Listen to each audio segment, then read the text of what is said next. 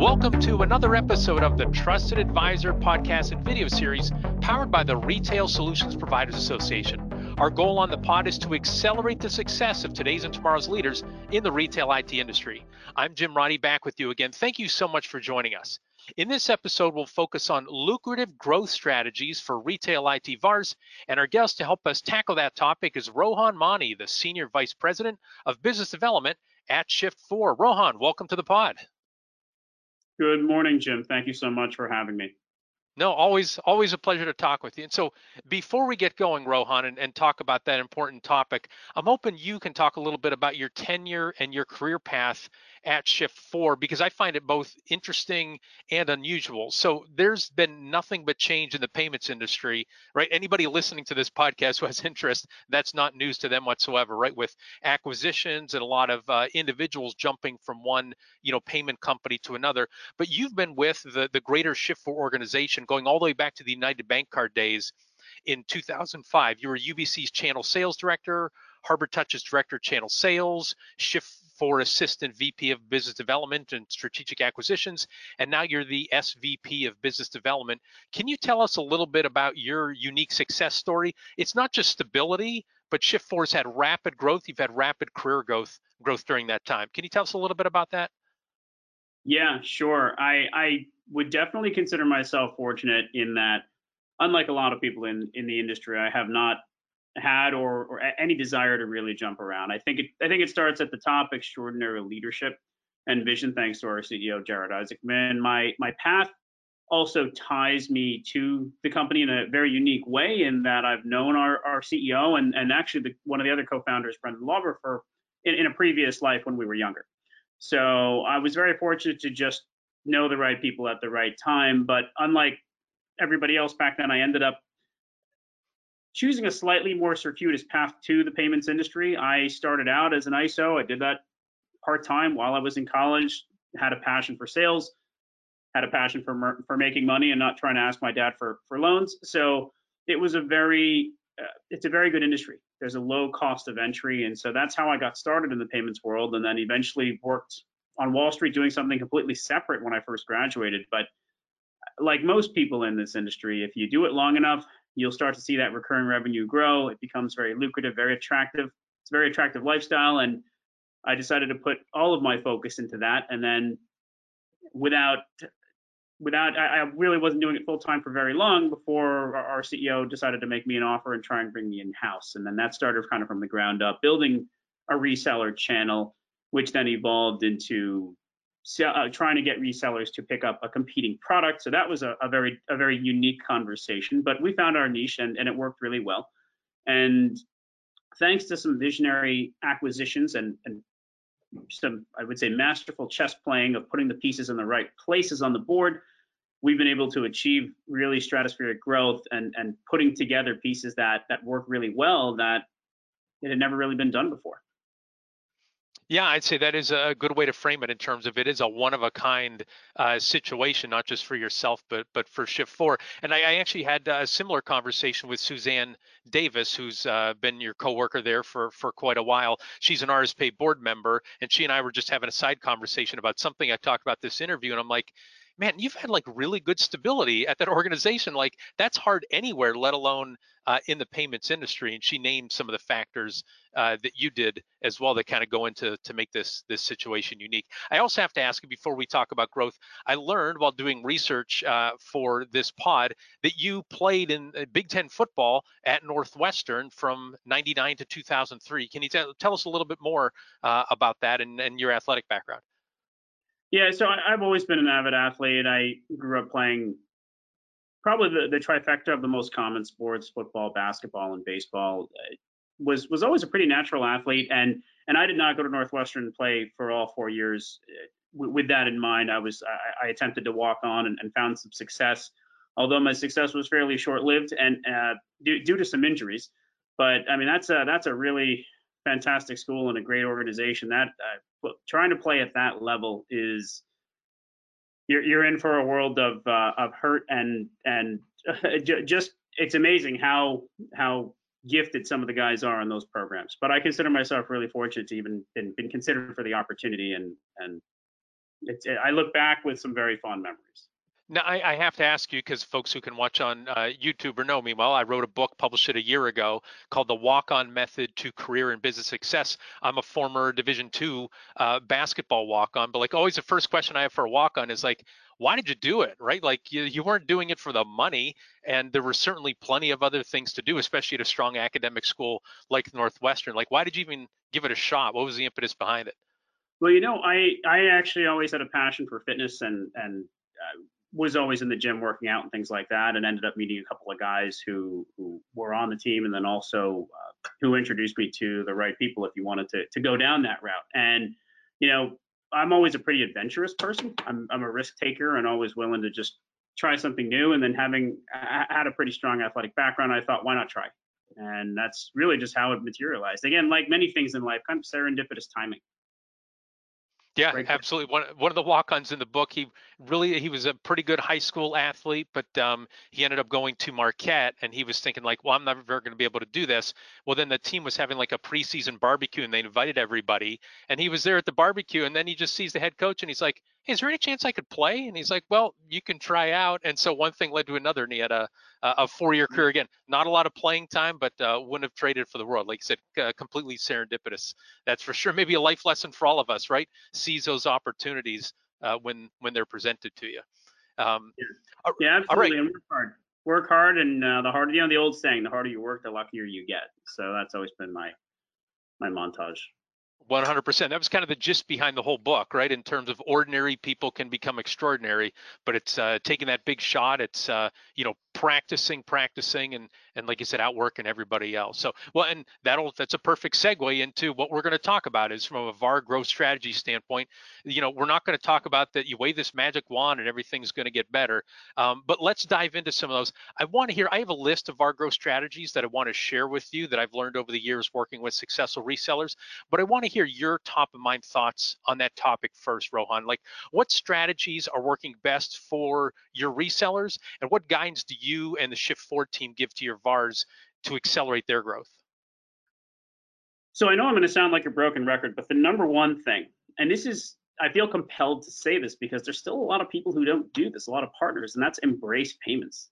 I know that it sounds like a broken record because we've been saying this for years, but payments are a natural fit, and embrace the tech stack and what you have to offer, because not everybody has the tools or the knowledge base to go after a certain demographic of customers and take care of them in a way that at some point they're going to start to get on cruise control, and that's where the payments are so effective. And that the old saying, we make money while we sleep. People are always swiping credit cards 24 hours a day, depending on what vertical you're in. So that's probably the number one thing that I have to mention. But in addition to payments, the embrace the technology and the change that comes along with it, because I think a lot of resellers are still stuck in some of their older ways, and some people have some legacy, more antiquated software. And we're finding more often than not that all of those bells and whistles aren't really what sells these days. It may be what eventually the customer is going to ask for, without a doubt. But initially, to get that sale, there's a few keywords or hot topics that they're always looking for. Cloud and mobile and things like that. So I would always have a sharp eye out for what's the latest and greatest, and also know how to sell against it if that's not what you're offering. So embrace the technology, try and look for what's the latest and greatest. But the other thing is also not to over diversify. I know this may sound a little counterintuitive, but the most successful partners we have are the ones who really focus on their core constituents. Whether it's hospitality, whether it's retail, and then even subdividing a little bit more down there. If you're in the hospitality vertical, how far up market do you want to go? Do you want to chase enterprise customers? Do you want to, maybe you shouldn't waste your time on the real small food trucks and things like that. So the partners that really know their niche and where they fit, where their product sells best, and they embrace that, we've seen, the numbers I wish I could share are just staggering, what I see some of the partners earning every month. And that's just from our side, not including all of their support contracts and everything else that they bill for. Yeah, no, I'd say a loud amen to that. Again, I serve as a business coach for the RSP as well, and that's the guidance that a lot of folks give. The riches are in the niches, and you want to make sure you don't become a generalist, right? The generalists are the ones who are fighting on price because they don't have anything specialized. And we also had, in the middle of 2020, there were no trade shows, but the RSPA Academy had our symposium, and we had Dan Jablons from Retail Smart Guys, and then we had Jeremy Julian from Custom Business Solutions. Dan's all retail, Jeremy is all restaurant, and they were talking on there in terms of like, I'm not going to beat the other person's knowledge at all. Like, there's no way. Like, I'm way too far behind in order to do that. And so they do stay in those lanes for sure. I am curious. You said embrace payments. And so I'm curious, can you talk about that a little bit more? Because I guess I just assumed that every reseller is doing payments to some degree. Are you talking about that they need to, not just carry payments, but they need to do more? I guess just in general, can you clarify when you say embrace payments, what guidance are you giving to resellers? Yeah, it's a great question and happy to elaborate. I think first and foremost, we do still have partners that payments really are an afterthought. They still try to remain payment agnostic, and I think that's a misstep. Not to say that they're wrong to do it, but just from the data that I've seen, those who really sell payments as part of their service and put their company's name as the payments company or as the ones representing it, not trying to take this hands-off, arm's distance approach. That's the first kind of step into that. But then to go a step further, and your entire business model, those that have modeled their business based on the recurring revenue they're going to make off payments and actually offer to subsidize hardware, software, support contracts, pushing things like our Advantage program. Everybody has these types of cash discounting programs, which are now more common. And I know that, it's still new. There's still a little bit of a gray area that lives in. But the bottom line is, if you really take ownership of the payments and make it a priority, more than trying to get that service contract, even if you have to go out 6 to 12 months sometimes. And I know it's hard. Not everybody has the capital to carry that type of longevity. But if you can, and if you're willing to take a little more risk that way, you're going to be really well off down the road. God, I see what you're saying. I know I talk to some resellers where they say, I know somebody wants to buy all this stuff from me, but I tell them, if you don't do the payments through me and you don't go with the payment processor that I'm recommending, I'm not going to do the deal with you. Is that kind of what you're talking about when you say like that's fully embracing payments?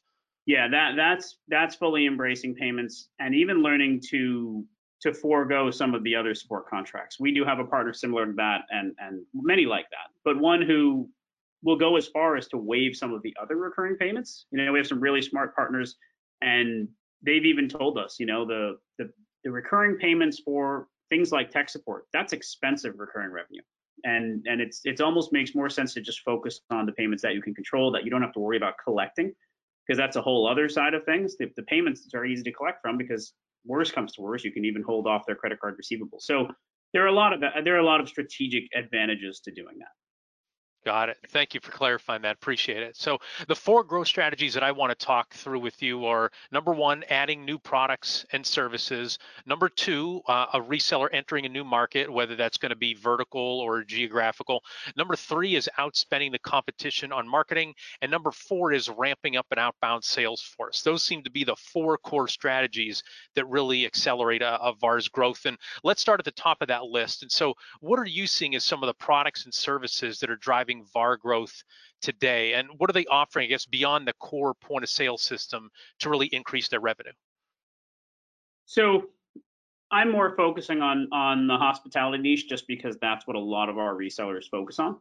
But newer technologies, like things like QR Pay, for example, different ways that customers can pay at the table or mobile payments is really important. I think if you look at some of the initiatives in terms of trying to even offer some type of online web store to go with it, or maybe just to supplant some of the third-party ordering companies that take a lot of revenue away from you. No doubt you're going to need things like a DoorDash and an Uber Eats and so forth. But if you have another way to harvest emails and things like that, so that eventually you can teach the customer to do direct marketing, that's really advantageous, because as their reputation grows and they get more customers, they're going to have a huge swath of or a huge database that they can direct market to. And so that's another really nice selling point for customers. Got it. Great. And I want to ask you next about entering new markets. But first, we're going to pause here to let our listeners and viewers know an RSP membership has never been more valuable or more affordable. Annual memberships for VARs start at just $250 a year for dozens of high value services, including RSPA Accelerate. The RSPA has launched the next generation of education for the retail IT channel with RSPA Academy Accelerate. This online system offers continuous learning, training, and development opportunities anytime, anywhere from any device. For more information on RSPA Academy Accelerate, visit learn.gorspa.org. Also, thanks to the sponsors who support the RSPA community and make this podcast and video series possible. Our platinum sponsors are Blue Star and Shift4, and our gold sponsors are Heartland and ScanSource. Finally, don't forget to save the date for two special RSPA events in 2022.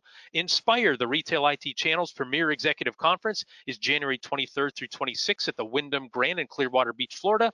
And Retail Now 2022 is July 24th through 26th at the Gaylord Palms in Orlando. To receive the benefits of an RSPA membership or RSPA sponsorship, email membership@gorspa.org.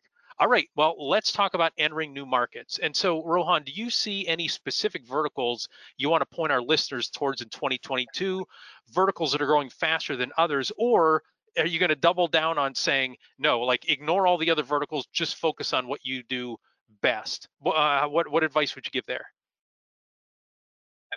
I would lean towards the latter. And that again goes with my simplistic approach on being an expert in your niche and sticking in that lane. Because if you try to be a jack of all trades, if you try to make a car that can handle as well as a sports car and carry as much as a pickup truck, that's a really difficult dichotomy to manage. And we've always enabled people by having a retail product, by having a salon and spa product, by having a convenience store product. So there are verticals that our partners have access to through our various other software suites, and that's going to keep growing.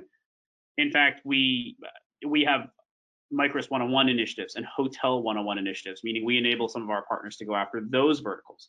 And while they do take advantage of it from time to time, having all of these options available to them, we've seen it firsthand. The most successful ones are the ones who have not embraced all of those other options. They've just stayed in their lane and focused. Again, not to say that that's a wrong approach, but just looking at what I've seen firsthand, it's better to be a master of one thing than an amateur of a dozen things. So that would be my advice.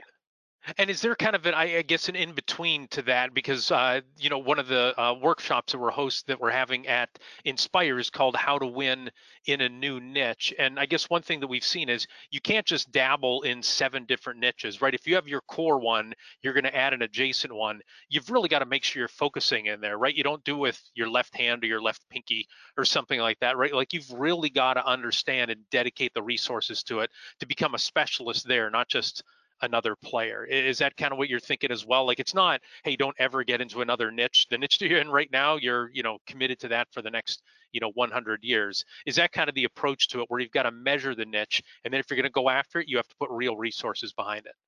Yeah, absolutely. We have some, and this just, I wouldn't say it's purely coincidental because there must be some type of a trend here, but we have some really successful partners that specialize in both hospitality and grocery. And so while the two are related to food services, they really are completely different in the type of software, service, and support. And that served a lot of them really well, especially last year during the whole COVID pandemic, where restaurants were shut down. Some of my grocery guys had the best years of their life. So yep.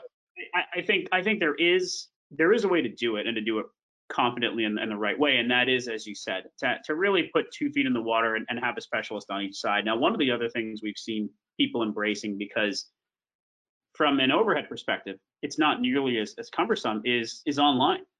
So you can have your retail niche, whatever that is, but you can also have an e-commerce section. And you'd be surprised with e-commerce how you tend to get much higher margins. So you don't necessarily have to have a customer that's doing immense volume to have a really profitable customer. And again, there's almost no overhead, and it's just a question of finding the right customers. And how do you do that? That's right. And one of the guidelines we give of breaking into a new niche is having a PDR responsible for that niche, a person directly responsible. And if you say, I don't have the bandwidth to have a person directly responsible, well, then maybe you need to build that up first before you go and try getting into a new niche and letting down your current market. So good. Yeah. Well, let's move on. Strategy number 3, it's outspend the competition on marketing. And I'm going to give you a chance here to plug how Shift4 supports their resellers from a marketing standpoint. And I'm not doing that because you're going to Venmo me $100 or something like that in order to say that. But I help coach an RSPA VAR member in Chicago, and he resells Shift4, and the backbone of a lot of his marketing efforts are provided by Shift4, a lot of mailers and flyers and things of that nature. So can you talk for a few minutes about what marketing have you seen as most effective for VARs? Sure. So we've seen other competitors do this as well, but one thing we do really well is marketing, and we provide a lot of different templates for our partners. So they don't have to generate the content. It is their responsibility to financially circulate it, whether they're doing eBlast through one of the various like MailChimp like services or doing actual mailers. We have a really large partner who requested a lot of marketing material from us, and we were happy to provide it, but they wanted to actually physically mail out the marketing material. And that's one of their ways. So, and I've seen people find success in every single way. So some people spend a ton of money on Google AdWords. A lot of people spend a ton of money on physical mailers. And then other people actually own call centers. And all three really work. The question is, do you want to focus on one or spend a little bit on all three? Now, again, going back to what I've been saying, not to sound like a broken record, is those who seem to have the most success focus on one of those advertising verticals, and they just stick to it and they put all of their marketing towards it. No one person really, this is the great thing about this, is no one person really stands out as the winner. If there was, I would tell you, but we have some of our largest guys that do e-commerce, just marketing, other guys who do physical mailers. Now, in terms of outspending, yeah, that's tough because you are going to have to spend some money to make money. But by sometimes we've offered people pre-designed websites, having all of the marketing collateral designed in advance is really helpful. So at least we try to help ameliorate the situation there. Yeah, this reseller uses a lot of the mailers, like you said, the templates, puts his name on it, and he just has a regular drum beat where he sends those out, not to 1,000 people, right? But he has a niche group that he's constantly tapping them on the shoulder. And then when he stops by, they say, oh yeah, we remember hearing about you. And sometimes they have the flyer right there. It's in their drawer or something like that. So again, but he does it very, very consistently. It's not one of those things, and I think a lot of our listeners know this, but some might not. You think, I do this marketing strategy and I'm going to stare at my phone and wait for it to ring, right? It's really planting the seeds, but it's going out there. And I'm guessing you find that with your resellers, the ones who persevere, and they're the ones who are very consistent. They're the ones who win the business. Maybe not in that first month, maybe not in that first year, but it's just time after time. Is that, I guess, a big part of, when you're outspending the competition on marketing, it's not just money, it's the time that you invest in it as well, the effort. Yeah, and as you mentioned, consistency is key. You can't run a marketing campaign and judge the results based on 1, 2, even 3 months of results. You really have to look at it in a much longer, look at it like a marathon. And you may don't spend all of your money running that first 2 kilometers of the marathon. You need to have enough there to spread it out, even if it's not as much advertising as you would like to a larger group in one shot. The consistency will put you in a good place. That's right. Exactly right. Yeah, you got to tap them on the shoulder regularly. So, all right. So the final strategy, and we're saving maybe the most impactful one, but currently the most painful one for last, and that's ramping up an outbound sales force. And I say painful because before the pandemic, it was hard to hire and keep a good sales rep. And then during this labor shortage, it's only gotten more difficult. So, Rohan, can you focus on how important it is for VARs to have an outbound sales team who's proactively outreaching to prospects instead of just relying on word of mouth? And then also, what are some of the best practices that you've seen for making that sales team as effective as possible? Yeah, it without a doubt, the largest producers are the ones that do have a sales team. And I'd actually start with the tail end of your question, and then how do you get good salespeople? Because it's really difficult with inflation and the rising cost to hire people. A lot of people just have, I think, have some muscle atrophy, and it's hard to get moving again. I'm a momentum person, and once that momentum slows, it's really hard to get it going again. Not to say that you can't, but one of the things some of our most successful partners do is offer a piece of the actual residual income. I know it may not be what you want to do, but the highest producers treat their employees really well, and the residual offers that. Now, the one risk associated with that is once your employees get to a really significant residual amount, they tend to slow down. But those are also good problems to have. That means they've sold a lot. And it also allows you to offer a lower upfront salary because you can give them tangible goals and show them what you can achieve. Our reporting system, for example, and others have this as well, allows you to give somebody a rep code, and you can run a report every month by rep, and you can see what they earned, and you can show them very clearly and easily how much they've earned, and it's a residual, so they're going to get it every single month. So that's a really important, I think that is, from what I've seen, that is the most successful way to get buy-in from your employees, to get longevity and loyalty out of your employees. Now, somewhat different than having an agreement with us where your payments are guaranteed, you have some flexibility there as well. So you can certainly tell somebody if their production starts to slow because they get to a really high monthly residual number, maybe there are some adjustments that you can make. So we operate on the same way we've done for 20 plus years, where if you're a partner, you're always going to get paid your residuals. But that's not to say that your agreements with your reps can't be a little bit different.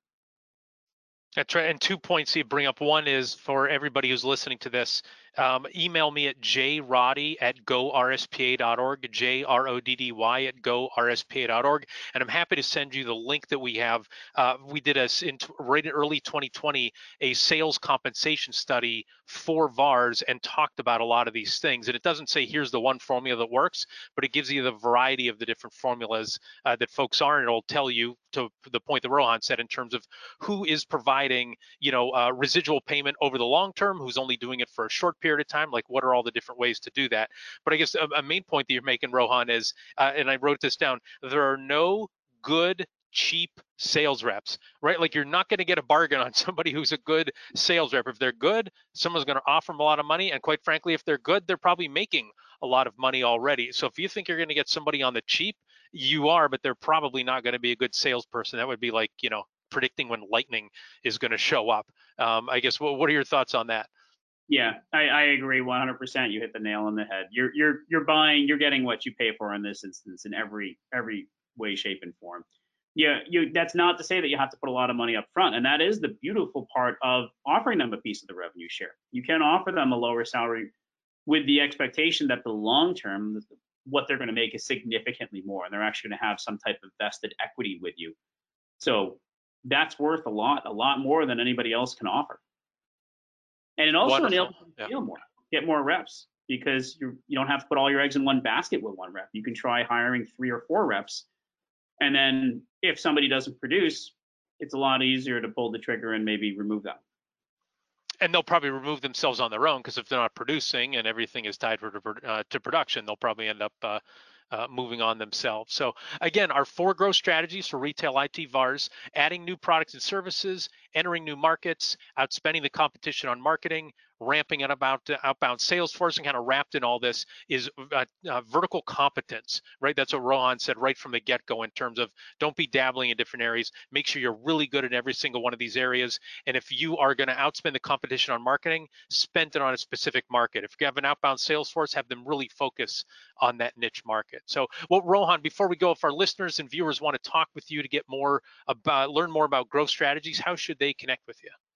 Sure. I think the easiest way really is email. It's my first initial and last name, Armani, just like the clothing line, but no A at the beginning, just the letter R and Mani, M-A-N-I, at shift4.com. Shift, like your keyboard. The word shift and the number 4. And on your keyboard, when you hit that, it creates the $. So hats off to the person at Shift4 who came up with that, because it's pretty cool.